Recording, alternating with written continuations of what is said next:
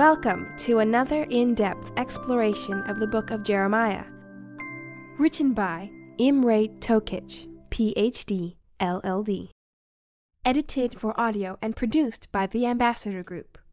Exploration 5. More woes for the prophet. O Lord, you misled me, and I allowed myself to be misled. You are stronger than I am, and you overpowered me. Now I am mocked every day. Everyone laughs at me. Jeremiah chapter 20, verse 7, the New Living Translation. One thing anyone who has followed the Lord for any length of time will learn is that being a believer in Jesus and seeking to do His will do not guarantee an easy passage through life.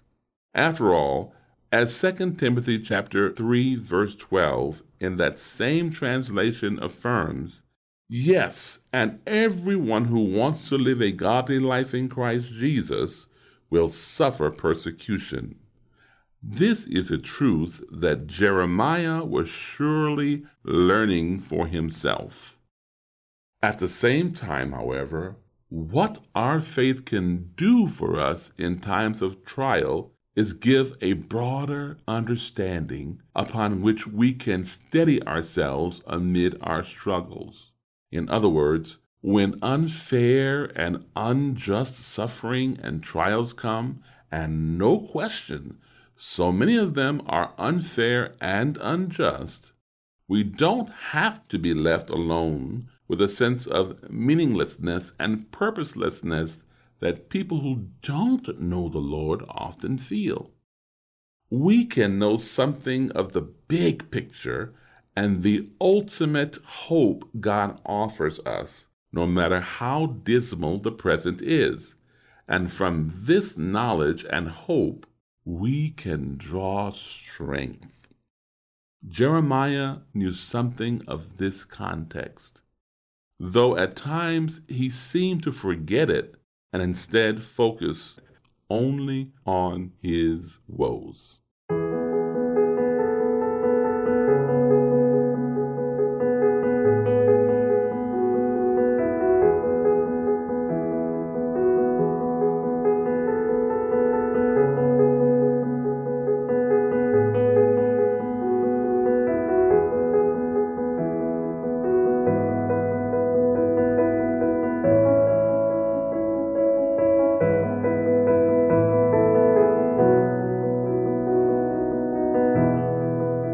Godless priests and prophets. Removed as we are by more than 2,000 years chronologically from Judah, and perhaps even further removed culturally and socially, it's hard for us to understand all that was going on in the time of Jeremiah.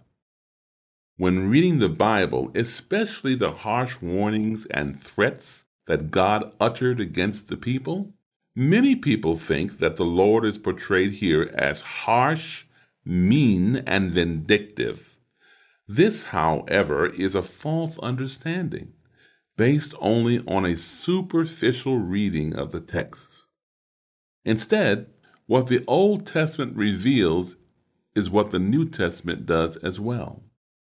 God loves humanity and wants it saved, but He does not force our choice.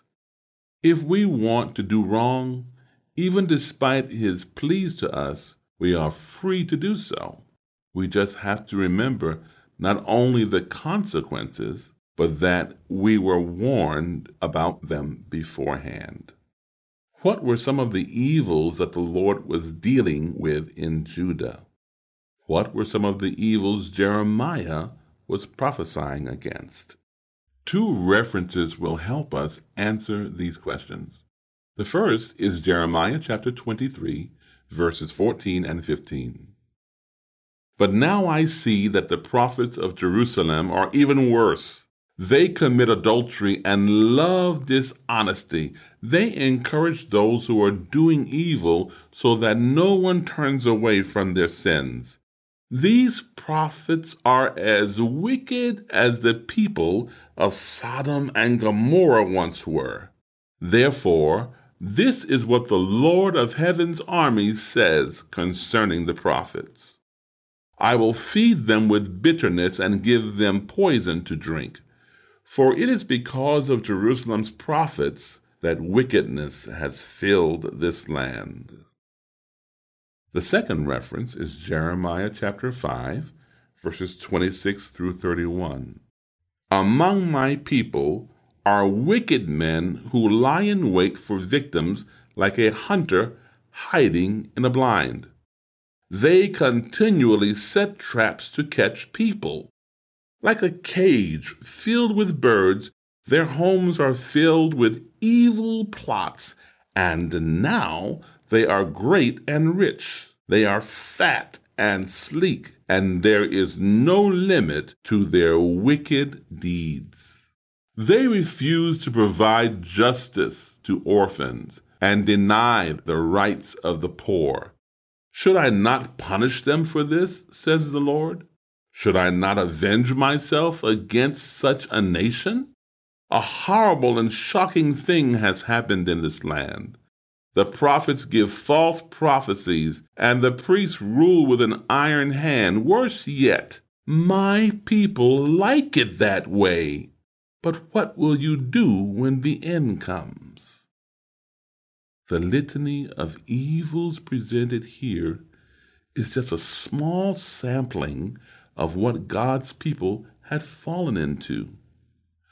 Both the priests and prophets were godless.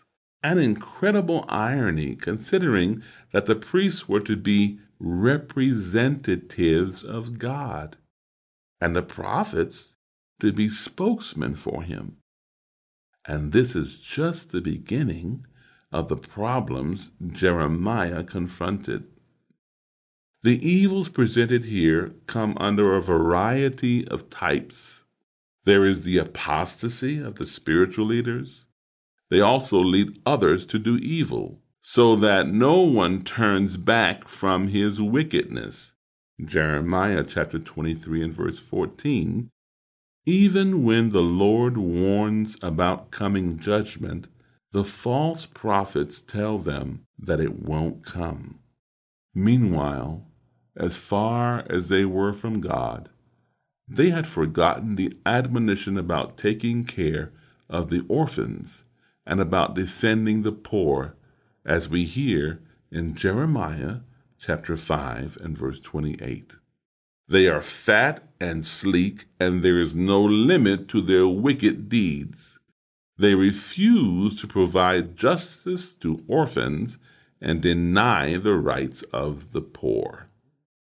In every way, the nation had fallen from the Lord.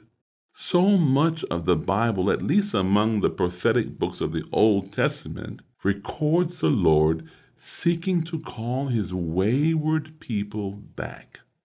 That is, despite all these evils and more, he was willing to forgive them, heal them, and even restore them. But if they refuse, what else could be done?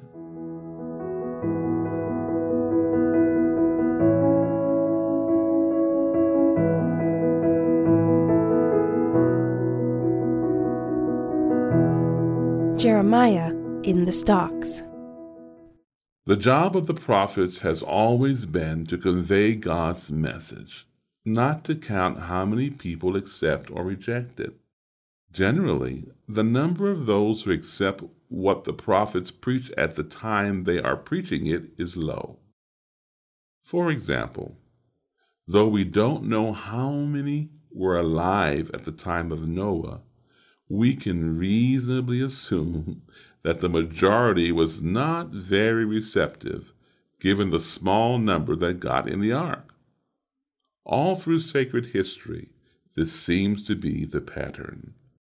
Jeremiah chapter 20, verses 1 through 6, reports how one priest reacted to Jeremiah's prophecies.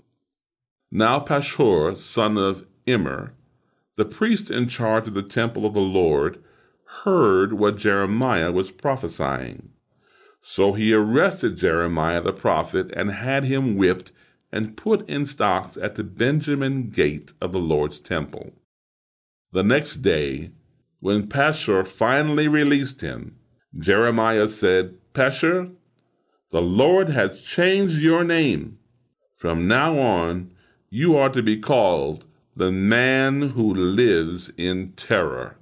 For this is what the Lord says: I will send terror upon you and all your friends, and you will watch as they are slaughtered by the swords of the enemy. I will hand the people of Judah over to the king of Babylon. He will take them captive to Babylon, or run them through with the sword. And I will let your enemies plunder Jerusalem. All the famed treasures of the city, the precious jewels and gold and silver of your kings, will be carried off to Babylon. As for you, Pashur, you and all your household will go as captives to Babylon. There you will die and be buried, you and all your friends to whom you prophesied that everything would be all right." To gain a better understanding of what was going on, it's best to read just what the words were that Jeremiah had prophesied, the words that got him in trouble with such a high official. In Jeremiah chapter 19, we have some of that prophecy. God will bring evil upon this place. Jeremiah chapter 19 and verse 3. He will cause the people to fall by the sword. Jeremiah chapter 19 verse 7. And he will cause the Judeans to cannibalize each other. Jeremiah chapter 19 and verse 9. Though no one would have been too happy to be the focus of such a prophecy, as a leader, Pashur was especially offended. As with most people, his initial reaction was to reject the message. After all, who would want to believe something that horrible? More than that, using his position, Pashur made the mistake of punishing the messenger. He had Jeremiah beaten according to the law and locked him up in stocks. Beaten according to the law? Deuteronomy chapter 25, verses 1 through 3, describes the circumstances. Suppose two people take a dispute to court, and the judges declare that one is right and the other is wrong. If the person in the wrong is sentenced to be flogged, the judge must command him to lie down and be beaten in his presence with the number of lashes appropriate to the crime, but never give more than 40 lashes. More than 40 lashes would publicly humiliate your neighbor. Though Pashur released him the next day, this painful and humiliating experience didn't stop Jeremiah from continuing to give his prophecy, this time not just against Judea, but specifically against Pashur and his own family. Before long, the fate of Pashur and his family would be a horrifying example to all who would see them in the chains of captivity. This is also the first place in the book of Jeremiah in which Babylon is mentioned as the place of exile. The chapters and even sections of the chapters are not in chronological order. Imagine hearing something like that prophesied against you. What do you think your initial reaction would be, as opposed to what it should be? What should it be, anyway? In Acts chapter 2, verse 37, we hear an appropriate response to truth being stated. resulting in point-blank conviction when being told impending doom. Now, when they heard this, they were cut to the heart with remorse and anxiety. And they said to Peter and the rest of the apostles, "Brothers, what are we to do?"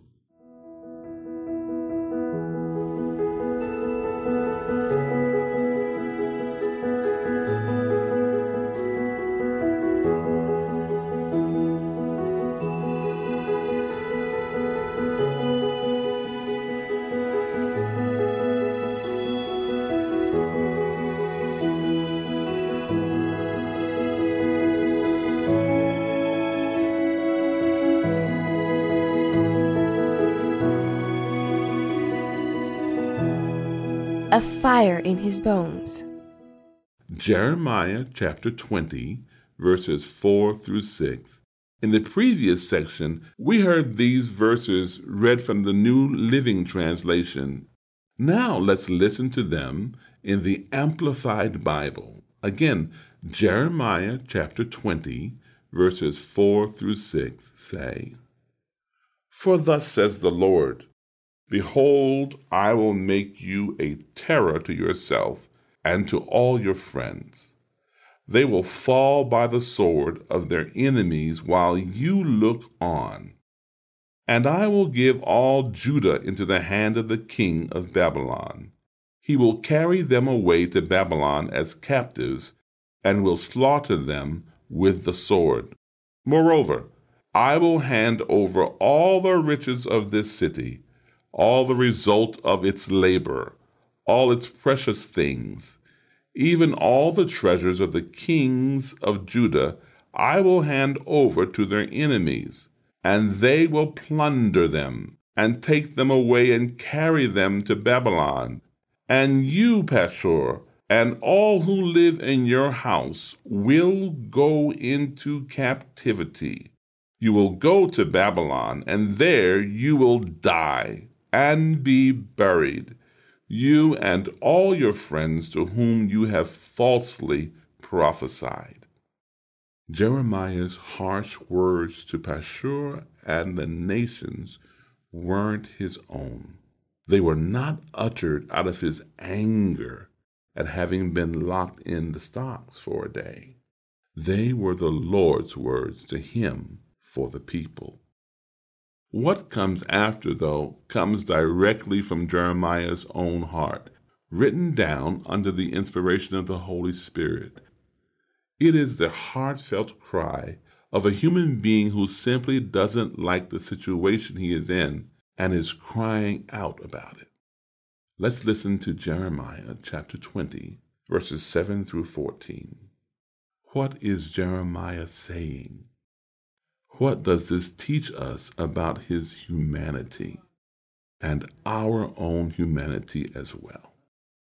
Jeremiah chapter 20, verses 7 through 14. Jeremiah said, "O Lord, you have persuaded me and I was deceived. You are stronger than I, and you have prevailed. I am a laughingstock all day long. Everyone mocks me. For whenever I speak, I must shout out. I shout violence and destruction because the word of the Lord has become to me a reprimand and a mockery and has brought me insult all day long. If I say, I will not remember him or speak his name any more, then my heart becomes a burning fire shut up in my bones, and I'm weary of enduring and holding it in. I cannot endure it, nor contain it any longer. For I have heard the whispering and defaming words of many, terror on every side. Denounce him, let us denounce him. All my familiar and trusted friends, those who are watching for my fall, say, perhaps he will be persuaded and deceived. Then we will overcome him and take our revenge on him. But the Lord is with me as a dread champion, one to be greatly feared. Therefore, My persecutors will stumble and not overcome me. They will be completely shamed, for they have not acted wisely and have failed in their schemes. Their eternal dishonor will never be forgotten. But, O Lord of hosts, you who examine the righteous, who see the heart and the mind, let me see your vengeance on them. For to you I have committed my cause. Sing to the Lord, praise the Lord, for he has rescued the life of the needy one from the hand of evildoers. Cursed be the day on which I was born. Do not bless the day on which my mother gave birth to me. His words at first seem almost blasphemous. One wonders, though, why he would say that the Lord had deceived him when, right from the start, the Lord had warned him that he was going to face fierce opposition. Nevertheless, he complains, "Whenever I speak, all I am speaking is violence and destruction. No wonder people are against me."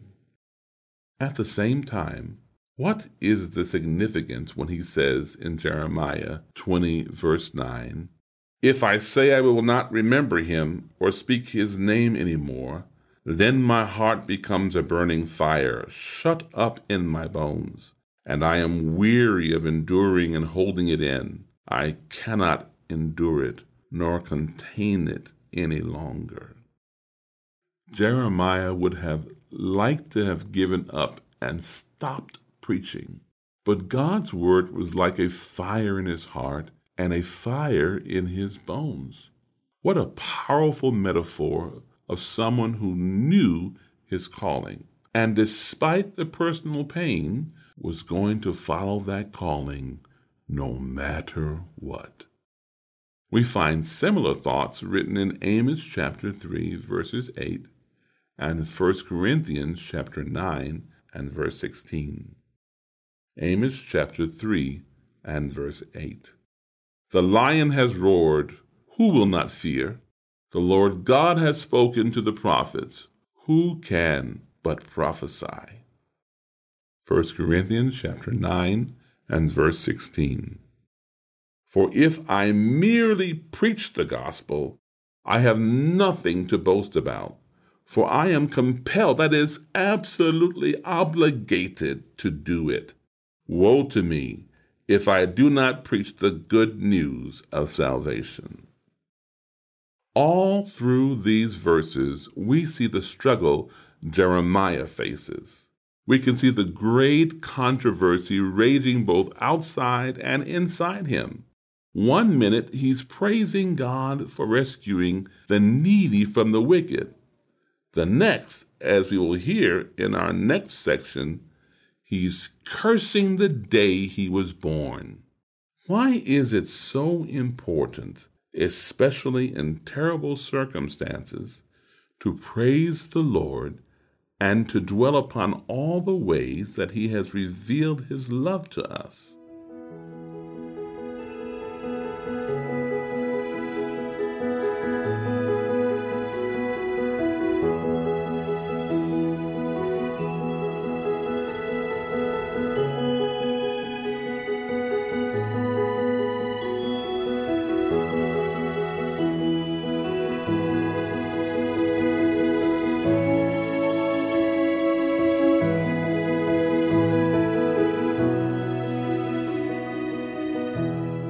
Cursed be the day. Even the harshest critics of the Bible would have to concede a major point. The Bible does not gloss over human foibles and weaknesses. With the exception of the spotless and sinless Son of God, few Bible characters whose lives are presented in any detail in the Bible come away without their weaknesses and faults exposed. This goes even for the prophets. As stated before, the God these prophets served is perfect. The prophets who served him were not.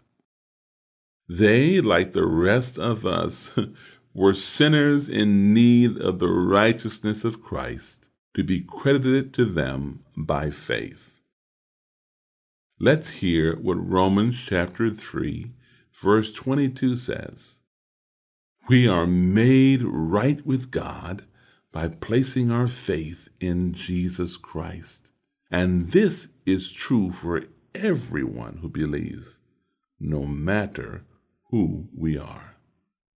From Noah to Peter and everyone in between, all were sin-damaged creatures whose only hope was, as Ellen G. White wrote in her small book, Faith and Works, on page 106, to go before the Lord and say, I have no merit or goodness whereby I may claim salvation, but I present before God the all-atoning blood of the spotless Lamb of God, which taketh away the sin of the world. This is my only plea. The name of Jesus gives me access to the Father. His ear, His heart is open to my faintest pleading, and He supplies my deepest necessities. We will now hear Jeremiah chapter 20, verses 14 through 18. What does this passage tell you about the prophet's state of mind concerning his own personal situation? I curse the day I was born. May no one celebrate the day of my birth. I curse the messenger who told my father, good news, you have a son. Let him be destroyed like the cities of old, that the Lord overthrew without mercy. Terrify him all day long with battle shouts, because he did not kill me at birth. Oh, that I had died in my mother's womb, that her body had been my grave. Why was I ever born? My entire life has been filled with trouble, sorrow, and shame. Jeremiah's words in these verses, of course, remind us of Job's, whose situation was much worse than Jeremiah's. Let's compare Job chapter 3. Job's first speech in the New Living Translation. At last, Job spoke, and he cursed the day of his birth.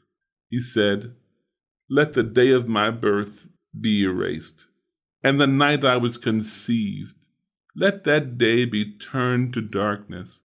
Let it be lost even to God on high, and let no light shine on it. Let the darkness and utter gloom claim that day for its own. Let a black cloud overshadow it, and let the darkness terrify it. Let that night be blotted off the calendar, never again to be counted among the days of the year, never again to appear among the months. Let that night be childless. Let it have no joy. Let those who are expert at cursing, whose cursing could rouse Leviathan, curse that day. Let its morning stars remain dark. Let it hope for light, but in vain. May it never see the morning light.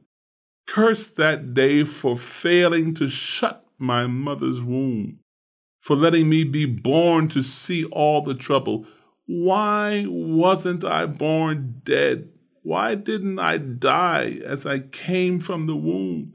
Why was I laid on my mother's lap? Why did she nurse me at her breast? Had I died at birth, I would now be at peace. I would be asleep and at rest.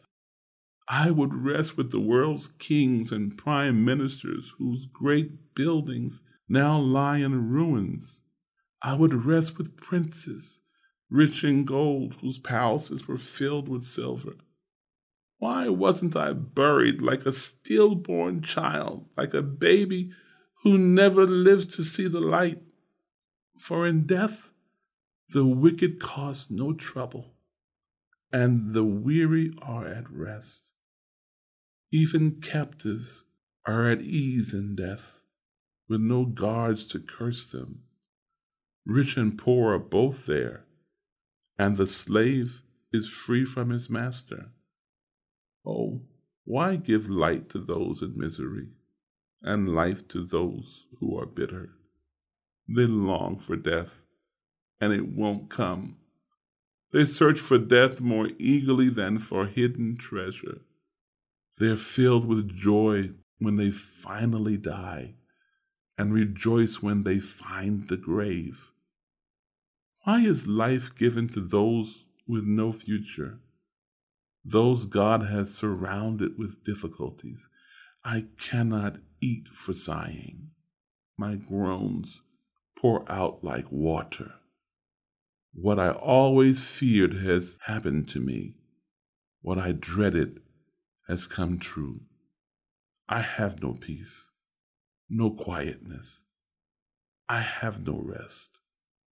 Only trouble comes.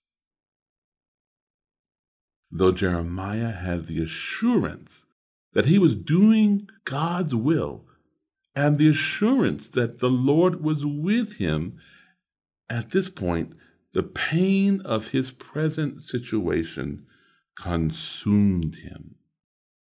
Whatever his intellectual understanding of what the truth was, for now it was overshadowed by his own sorrows.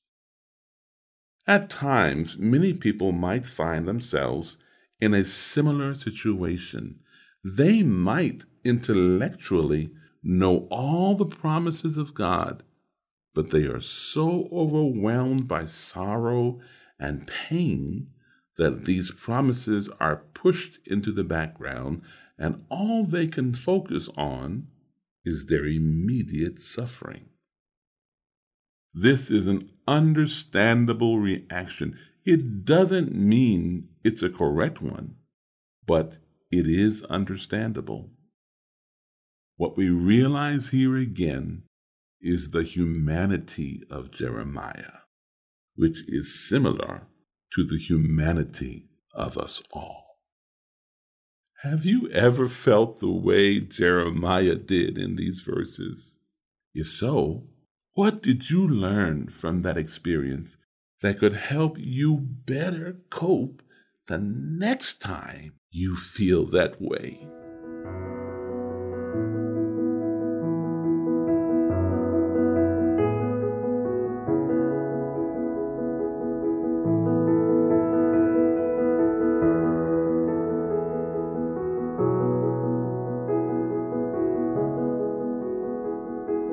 Plans against the prophet.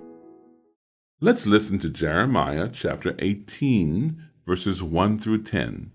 2 questions to answer. What important principles about prophetic interpretation do you hear, and what spiritual principles do you hear? Jeremiah chapter 18, verses 1 through 10.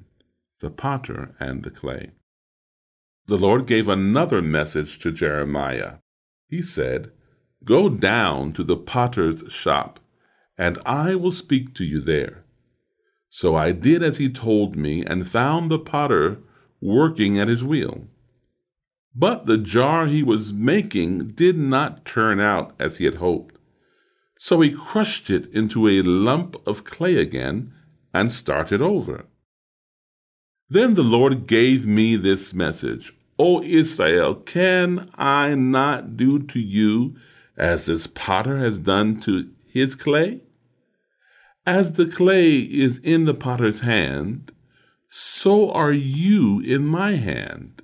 If I announce that a certain nation or kingdom is to be uprooted, torn down, and destroyed, but then that nation renounces its evil ways, I will not destroy it as I had planned.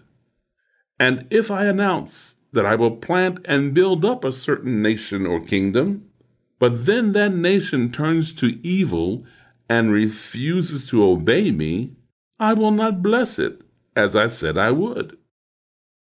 Despite all the evil, the Lord was willing to give people a chance to repent. Hence, in these verses also we see the grace of God being offered to those who will accept it. Even at that point, they still had time to turn around, despite all that they had done. In these verses, too, we can see the conditionality of many prophecies.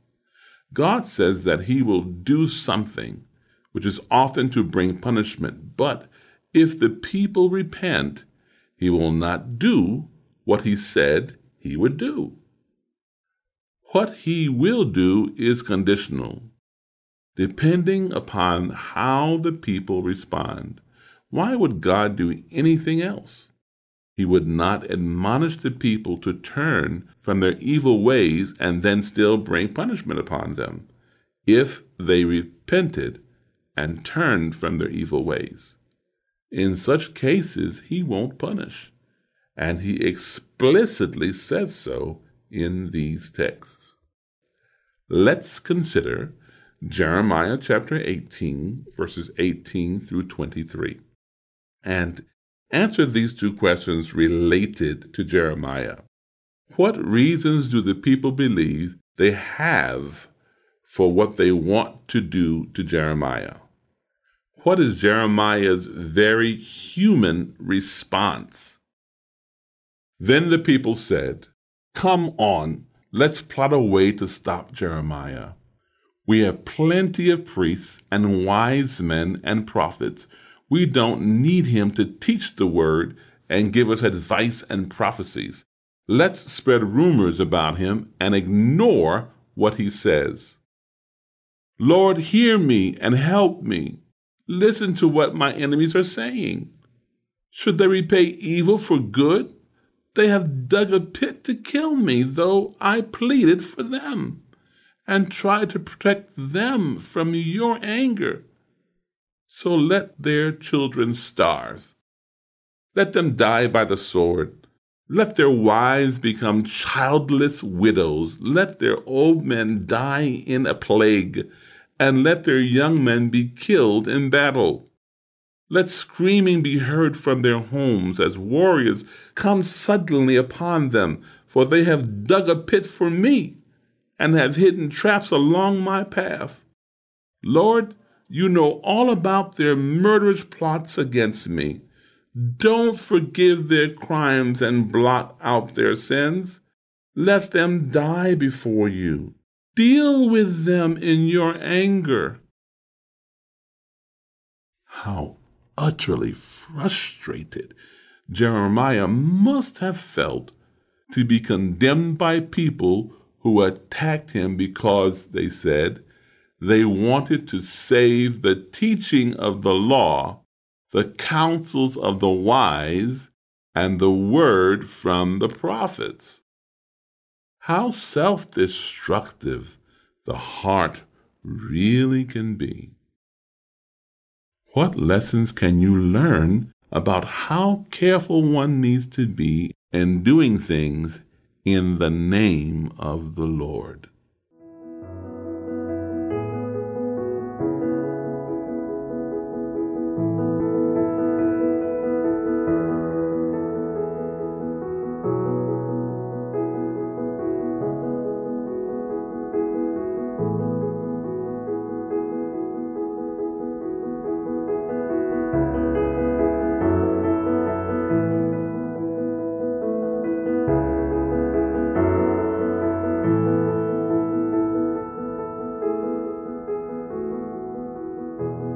Let's continue exploring.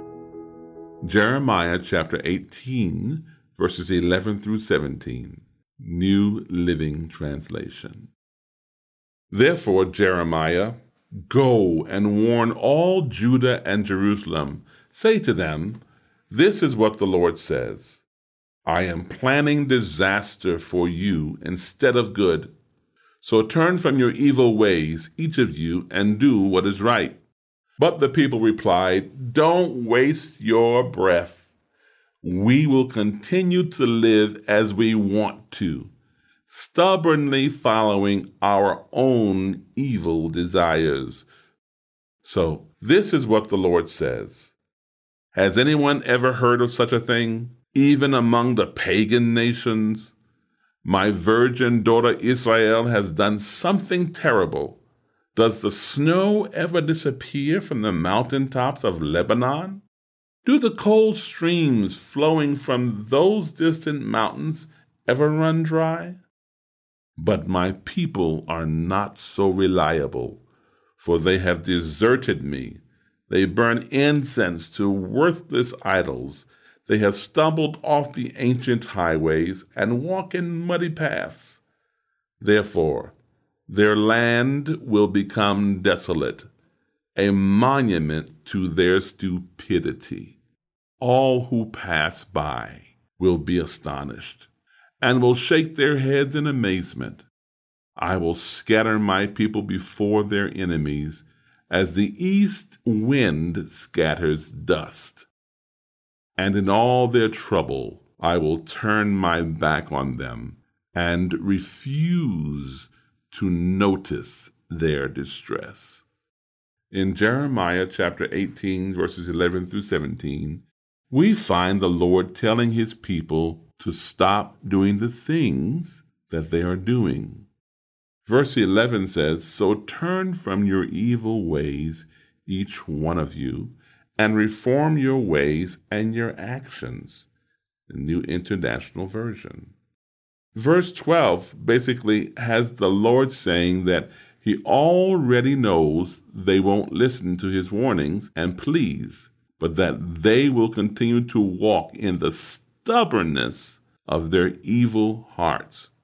Verse 12, the New International Version. The Lord then tells what he will do because of their disobedience. This is one of many places in the Bible which show that God's foreknowledge of our free choices in no way infringes upon those free choices. What's clear is that the Lord knew exactly what their free choices would be even before they made them.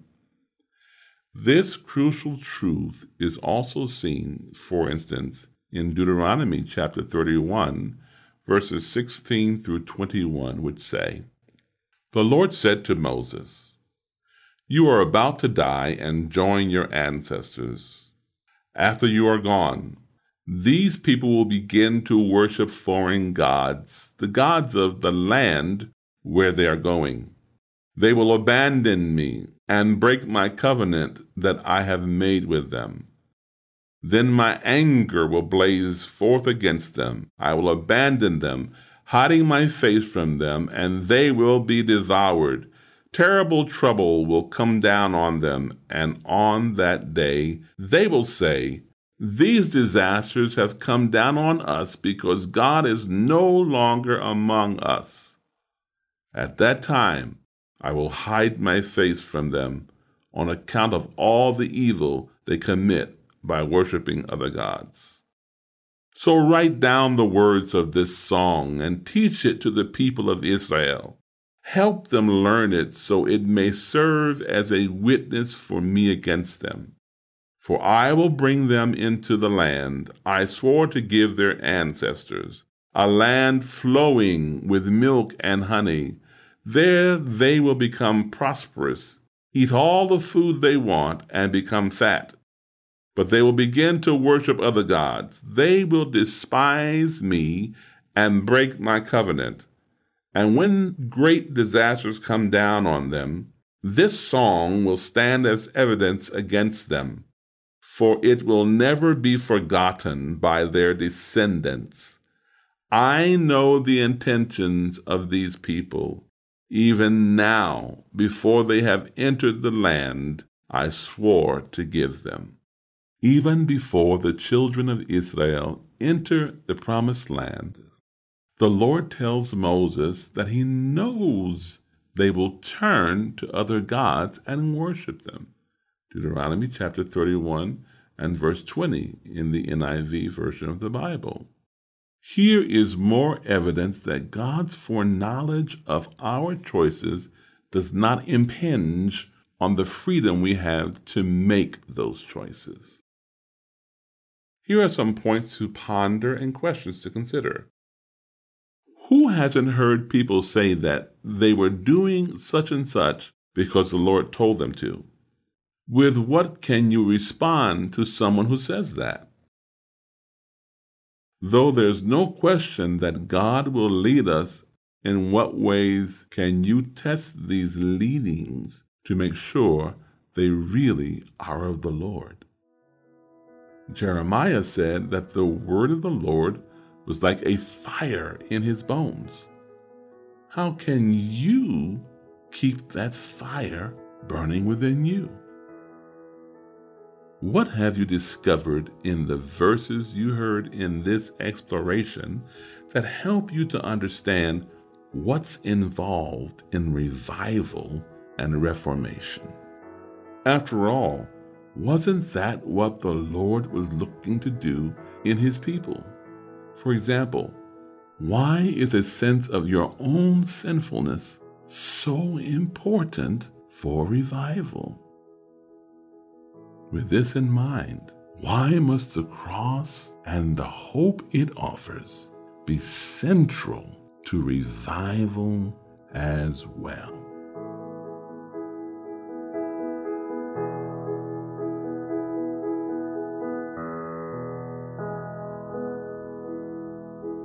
ambassadorgroup.org.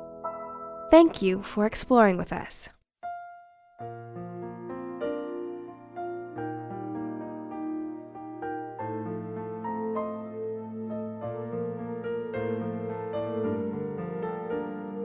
This media was brought to you by Audioverse, a website dedicated to spreading God's Word through free sermon audio and much more.